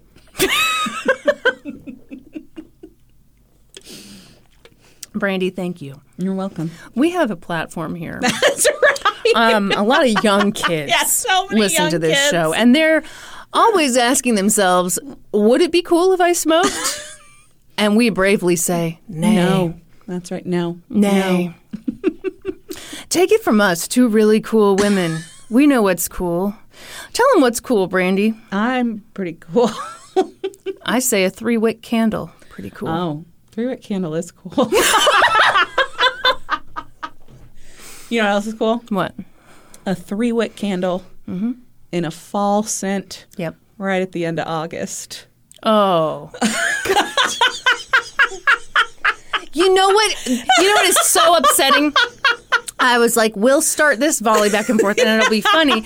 But instead, we're just agreeing with each other so hard that it's not a joke anymore. I've got to tell you something. So Norman went up to Michigan, as you know, to visit his grandma. Yeah. He came back yesterday, and, you know, it's a long drive, and I was like, Well, when he comes in, I'm going to make sure everything's really pleasant. And I got the idea. I'm going to light the candle in the bathroom right by the door. Yeah, so he gets hit with the waft. And he walked in. He goes, "It smells so good in here." Would you take a shit? Shut up! He said? No. Okay. No. He goes, "It smells so good in here." And I was like, "Oh, really? It's just the house." Welcome home, sweet pea. Oh, gosh. Just me sitting here perfect. What, did you miss me? It doesn't smell like a dump in here. Back to the case. Okay. They also showed a note that Kenneth had written in 1960 in which he misspelled the word approaching, which is a word that the kidnapper also struggled to spell. Oh. Are we approaching a good case? It's pretty weak still to me. The defense. Da Vinci Code. Then they brought up the Da Vinci Code. And I'm like, what does this have to do with anything? Rats know what's written on the back of the Constitution. How'd they get a hold of that? I don't know. Ridiculous. It's the Declaration of Independence, damn it. I never read the Da Vinci Code. I'm very sorry to say. The defense presented their case. Interestingly, after they rested, they asked to reopen testimony. They told the judge that they wanted to bring Linda Billstrom to the stand. Who the fuck's Linda Billstrom? Well, I'm glad you asked. She had been subpoenaed, but then she'd like, boop, vanished. Do you think subpoena's a funny word? I do, actually. I do too. Do you think it's because it's got peen in it? Absolutely. Yeah. Absolutely. Hang on. I've got, oh, yeah. You got a hair betwixt your titties? Yeah, it was tickling me real bad. Sorry to make you uncomfortable. Oh, yeah. So she'd vanished. Boop. Yeah. She'd been subpoenaed. Ha, ha, ha. Vanished. And the defense had been looking for her. Yeah. Because she had some information that might help their case. And they'd finally found her that morning. They wanted her to testify because in 1974, she'd told the FBI that she'd overheard her husband, Bob Billstrom, and 3 of his friends, not Donald or Kenneth, planning the kidnapping, and later celebrating the kidnapping.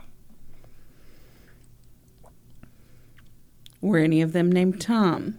Hold on. Did any of them go by Grandma? His old pal, Grandma Alabama. To be fair, she later recanted that testimony, but, the defense still wanted her to testify. No. But the prosecution objected, and the judge sided with the prosecution. Okay. The jury deliberated for 4 days. They found both men guilty. Yep. Yeah. Turns out, initially it was only the jury foreman who thought they were guilty, but eventually, convinced the entire jury. And that guy was an engineer, and the defense attorneys were pissed, so they were like, I'm never putting another engineer in a jury again. Which I think is like blaming the golden retriever for the kidnapping. Let's calm down. Yeah.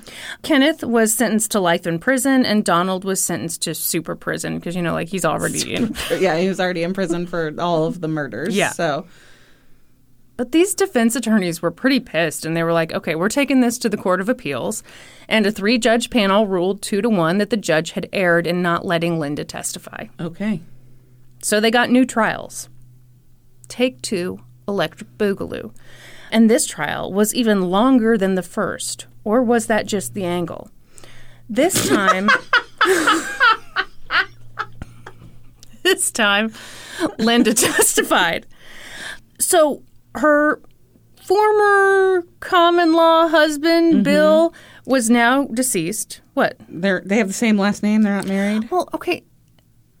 At different parts of the book, she was given his last name. At other parts, she wasn't. So I don't know if she used his last... Okay. Listen, Linda. All right.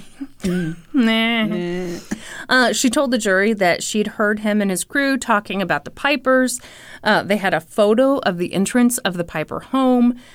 She said that she and Bob camped in Jay Cook State Park. They checked into a motel on July 27th, which created an alibi for him. And she didn't see him again until July 29th. Well, that is certainly sus. She said the other guys in the gang were named Ronald, Art, and Taylor. And that Bob had a friend who went by the nickname Alabama. And guess what? He was a construction worker. Okay. Under cross-examination, she had to admit that she didn't know for sure that they'd done it. And she had to admit that when she was first interviewed by the FBI in 1972, she said that Bill and his friends were not involved in the crime. So, she's not the perfect defense witness, but who is really? Speaking of which, the defense about shat themselves when two witnesses turned on them. A bank teller who'd exchanged some of the 20s initially told the FBI that she couldn't identify the customer. But on the stand, she was like, oh, yeah, it was Donald. It was him. Oh, wow. Yeah. Another guy who said he might have made a spare set of keys for the Monte Carlo that was used in the kidnapping initially told the FBI that he couldn't identify the customer that he'd done that for. But on the stand, he pointed to Don and was like, it was either that gentleman or his twin brother. Okay. Then the defense called Don and Kenneth to the stand, which is a bold move. Yeah. But it was fine. No big revelations happened, kind of nothing. This time the jury deliberated for 4 hours, and they found both men Guilty. not guilty. Wow. That was enough reasonable doubt for them. Oh, yeah. I think it's a lot of reasonable doubt. I think it's a ton of reasonable doubt. Absolutely. Wow. Particularly the thing about you tested the fingerprint 4 times and on the 4th time it was a charm? Yeah. Give me a fucking break. So there you have it. The statute of limitations had run out, and the FBI always claimed they'd caught the right guys, so this case was done. Ultimately, only about $4,000 of the kidnapping money was ever recovered. Whoever did this got away with it. Oh, my gosh. And that's why this case is often referred to as the perfect kidnapping. Yeah. The Piper family all had different ways of dealing with this trauma. Bobby never wanted to talk about it. Brandy just wanted to knock her watch loudly against the table because she has no respect. I'm going to wrap you in bubble wrap. Ginny did want to talk about it, though. In fact, when their son Harry said he wanted to write a book about the kidnapping, Ginny was pretty excited. She wanted him to do that. Yeah. Bobby didn't, and he was actually kind of mean to Harry about it. He said something about, profiting off of the family's tragedy. I mean, it was a lot. Yeah. And so Harry held off, and in 1988, Ginny died of pancreatic cancer. She was 65. 2 years later, Bobby also died from cancer. He was 72. Ginny had told him, wait until your father dies and then write the book. Yeah. Of course, it's not that simple. He was pretty conflicted, but he decided ultimately, okay, I'm going to move forward because he really wanted answers in this case. He always felt like the FBI hadn't gotten the right guys. But man, it was tough to do. He wanted to get the files from his mom's kidnapping. He figured that should be attainable by now, but the FBI didn't want to share anything. So that set off a 10-year legal battle to get those files. Wow. Ultimately, Harry discovered that all of the physical evidence from the case was either thrown out or destroyed. Wow. Which to me sounds like, we planted it all. Yep. Because the paper evidence and the photos and all that stuff, that was still there. Mm-hmm. But the 2 pieces of physical evidence were the one they went missing? Yeah. Bullshit. Yeah, absolutely. When he did eventually get the files, I mean, there were a bunch of files and a ton of information was redacted. It was almost useless. It was all kind of jumbled. He worked and worked to solve the case, but he came up with nothing. It was interesting because he kind of seemed to come to this conclusion that, the FBI did work really hard on this. They clearly wanted to solve this. Yeah. But also it seems like they were willing to do anything to... Yeah. That's just me talking. So Harry told the writer of this book, William Swanson, quote, "I was hoping to write this spectacular book in which I'd solve the crime all these years later. I didn't believe that the FBI had solved it, and I thought I was carrying the torch for my mother. I realized later that solving the crime was more important to me than writing the book. And once I realized that solving the crime was going to be impossible, I lost interest." Mm-hmm. For this book, William Swanson interviewed one of the defense attorneys, a guy named Ron Meshbesher, which is the best last name I've ever heard. Good last name. And I'm only including this last part because I think it is very interesting. Yeah. So in this interview with Ron shared a letter with William that had originally been sent to a TV station on December 28th, 1977. Mm-hmm. I would like to read that letter to you now. Okay. "I am the man who drove the auto taking Mrs. Piper up north. We never crossed a state line. Mrs. Piper lied in court when she said that she didn't stop and that she made the recording while the auto was moving. No engine or road sounds will be found on the tape. We stopped for 15 minutes to let her record the ransom message. A rest stop on the left side of 23 going north. When we stopped, I asked her if she had to go to the toilet. She said that she had already gone in her drawers. She said she was sorry for getting the seat wet. The FBI agents must be covering this up. The only reason for her to lie about it would be because she and the FBI agents really know the way she was taken. They made her lie in court so it wouldn't come out where she stopped. I hope the lawyers for Larson and Callahan can do something with this. If it helps, it's our Yule gift to them and a root in the arse to your FBI. Oh, Lord.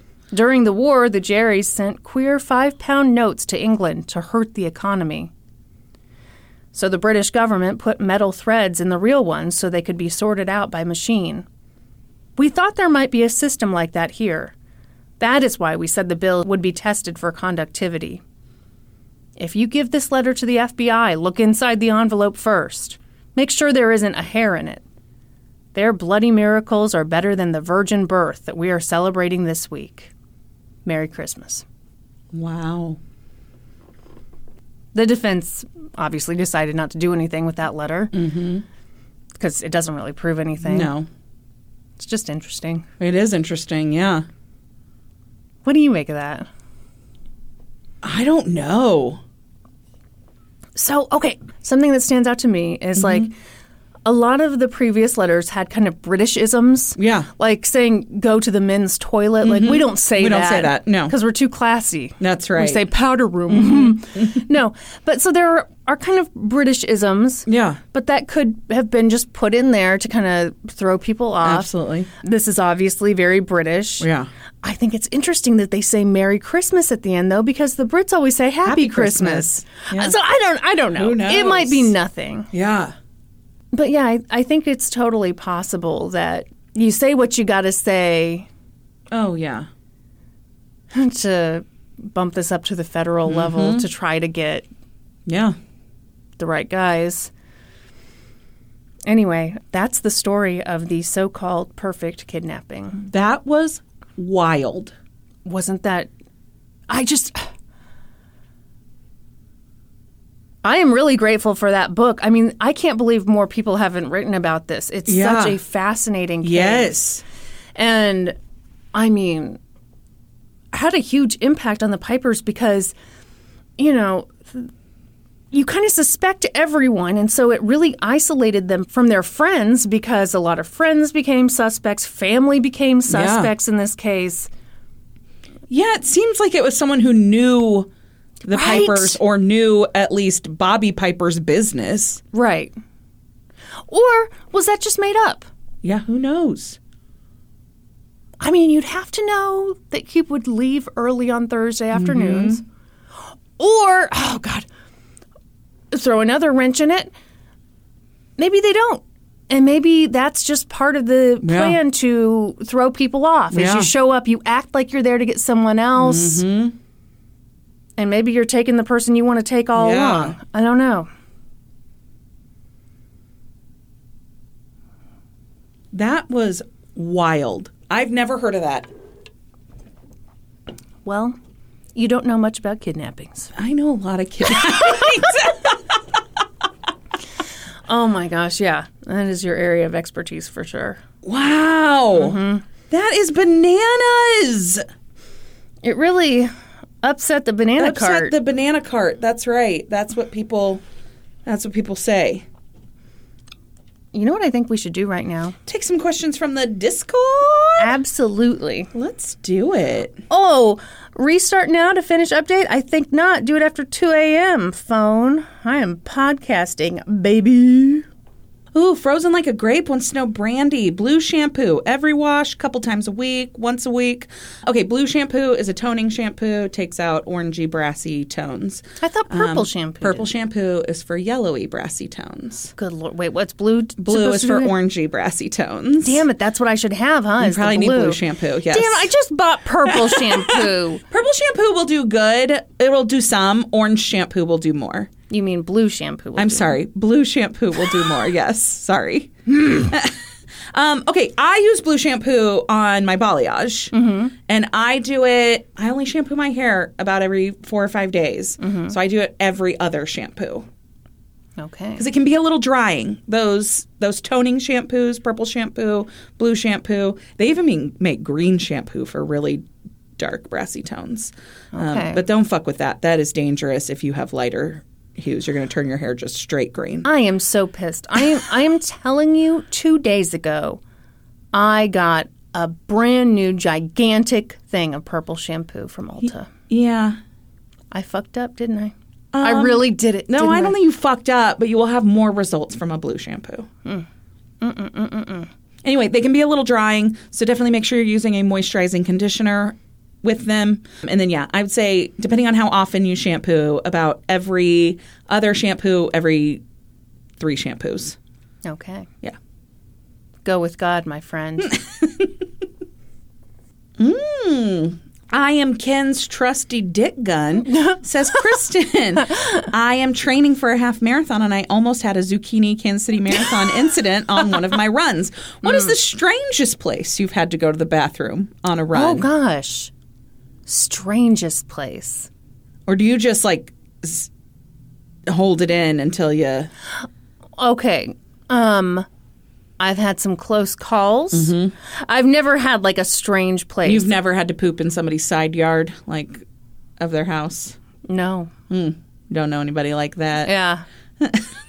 I wish I could say I wasn't related to anyone like that. No, I mean, the one that really stands out is...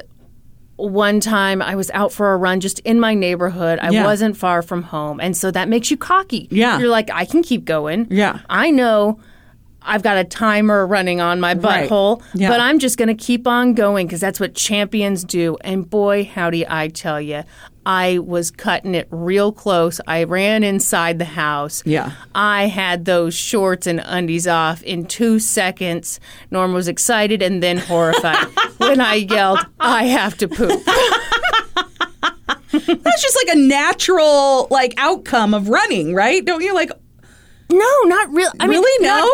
For some people, yes, but I run on the treadmill all the time. Yeah. No, it's not. And you don't follow up with a poop every time? No. Okay. No. It's, all right. But, sometimes it happens. Life happens to us all. Tightwad Tanya wants to know, Is it ever okay to chew gum while being professional? Like, I know I have coffee breath, but chomp, chomp, smack, smack doesn't sound professional. Tightwad Tanya, I've got great news for you. Let me introduce you to an amazing thing called A breath mints. mint. No, I don't think I like gum, but I don't think chewing gum is professional in any way. I think it's fucking gross. Yeah, I think a lot of people think it's gross. But I think it's better than bad breath. It is. So, It is. So if you got to choose, I'd do the gum. But then, like, once you're having to interact, you got to tuck that in the cheek. You can't just be chomping away while you're talking to people. I agree. Yeah. Wholeheartedly, Brandy. Oh, okay. Scruffy City Lawyer wants to know, Brandy, do bangs grow faster than other hair? Why am I always needing to trim them? No, they do not grow faster. It's just relativity. There's, they don't have to grow very much to be out of whack and in your way, so you notice it much faster than the rest of your hair. They grow basically at the same rate as the rest of your hair. But toe hair does grow faster than the rest of your hair. Sure, absolutely. And chin hair. That's just science.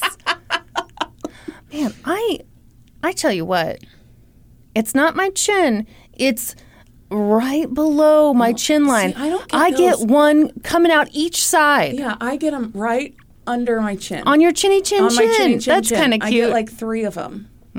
Yeah, little fuckers. They can hear you. How often do you dermaplane that face of yours? I've never dermaplaned it. Oh. Well, I want to dermaplane it. Oh, no, my little razor? Yeah. I do it every, I don't know, week, 2 weeks, Okay. 10 days. All right. And I just do a little right here on my chinny chin, and then my little right here. I got peach fuzz here, too, but everybody has that. Yeah. This is just vellus hair. Don't even worry about that. Don't even spend your life thinking about it. I'm spending time. Stop. Upwards Quit of it. 3 minutes. No, you've never done like a derma? No, I want to, though. Yeah. Yeah. It's good. Yeah. Yeah. All right. Oh my God. Doppenditz, what is wrong with you? Which case has the other person done that you pretended you liked more than you really did? Oh, Lord. I don't know. There are so many things. So many things I've faked my reactions. No, I have no idea. I've never felt it necessary to fake a reaction to a case. What if my feelings were at stake? You know, it makes me feel like less of a man when you don't enjoy my case. No, I think we are pretty real. Yeah, I think so. Yeah. Oh my, okay, this is a 2-part, and I didn't even give the answer, but it is a wonderful answer. Okay. Mrs. Lynott says getting a double mastectomy and reconstruction in 14 days. Wow. Wow. I hope everything goes well with your Yeah. surgery. And then she goes on and says, I need new names for my titties. What you think, ladies? And Coochie Twinges responded with what I think is a solid answer. Okay, let's hear it. Leopold and Loeb. Yeah. Oh, that's great on so many levels. Yeah. Yeah. Your tits tried to get away with it. That's right. They tried to take you down. Yeah. But ultimately they got cut. Yeah. Yeah. Just like Leopold and Loeb. That's right. And now they're hanging on your chesticles. I love it. Leopold and Loeb. Okay. Yeah. Gosh, I guess the nice thing about reconstruction is you can hoist them up as high on your chest as you Yeah, want you to, get, right? yeah. I mean, silver upgrade. lining. Yeah. Silver lining. Fresh titties. Mm-hmm. Yeah. Not these big old things. Yeah, no. Ooh, I want to hear the answer to this. Antihistamine says, if London was going to rebel for one thing as a teenager, what would it most likely be? Ooh, goodness. Nothing, because I'm going to let her just follow all of her dreams perfectly. No, I don't know. I'm going to fuck her up in so many ways. So It's great that you're planning to do that. yeah, maybe she's. Oh Lord, what if she What? What? becomes like super conservative? What if that's how she rebels? That'd be interesting. It would be interesting.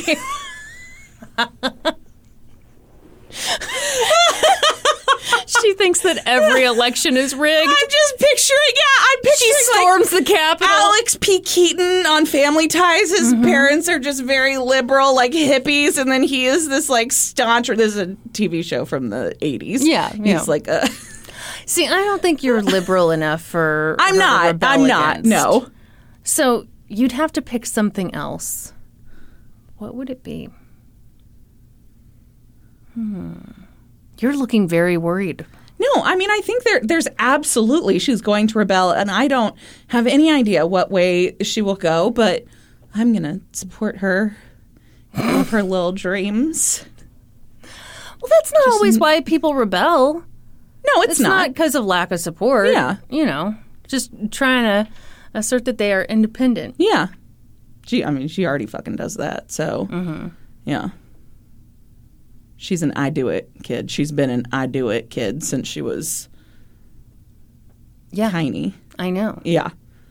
I've seen when you don't allow her to do fun things, like invite me into the restroom. Maybe she'll turn into like, because she's so polite now, maybe she just goes full opposite side of the spectrum. And she is very polite. She's so polite. Yeah. Yeah. At the end of her little birthday party, when she turned to me into him, she's like, "Thank you for coming." Yeah. Like, oh my God, you're 3. Yeah. But yes, thank you for having us. She just tells everybody fuck off all the time. Oh, Lord. Where did she learn that language, I wonder? Brandy, should we do some Supreme Court induction? We shall. All you have to do to get inducted on this podcast is join our Patreon at the $7 level or higher. And we are continuing to read your names and your first celebrity crushes. Woo! Sari Lakes. Dylan's spouse from The Sweet Life of Zach and Cody. Wow, I now happen to be married to an identical twin named Zach. It really is true that you can be attracted to one twin and not the other. Well, thank goodness for that. That could be awkward. Would be awkward. Hannah Williams. Michael Jackson, before the plastic surgery. Chanel Glow. But after the child molestation. Stop it. That's She did not say that. Jesus. I'm sorry, what Nick? Chanel Glow. Ricky Ullman from Phil of the Future. Jenna. Tyson Beckford. Megan Hackney. Noah Hathaway. I don't know who that is. I don't know either. Jessica Hawk. Elijah Wood in Flipper. Tara. Oh my God! Oh boy! My first celebrity crush is Kristen Pitts. Yes! Yes! Why haven't more people said that? Amy Charleston. Who is this? Milo Ventimiglia. He's just from Gilmore Girls. Oh, okay. Deidre. Leonardo DiCaprio. Heather. Michael J. Fox. Alex P. Keaton. Okay. Christy G. Zach Hansen. Rachel W. Patrick Stewart. Dildozer. Nuh-uh, Patrick Swayze. Oh, Haley Yost. Kevin James. Mary Harrell. The first thing I wrote in my childhood diary was that I was going to marry Nick Carter. That's how I know that Oprah's The Secret is a sham. Where were you when you learned that The Secret was a sham? Ariana. David Ruffin. Jen Hart. The Rock. Raquel. Ew. Boy. Oh, no. Oh, this is going to bring you down after you were so high. You were so high. You flew so high. Flew too close to the sun. It's an Icarus moment here. Because Raquel says her first celebrity crush was my dad. Specifically says, your dad, Kristen.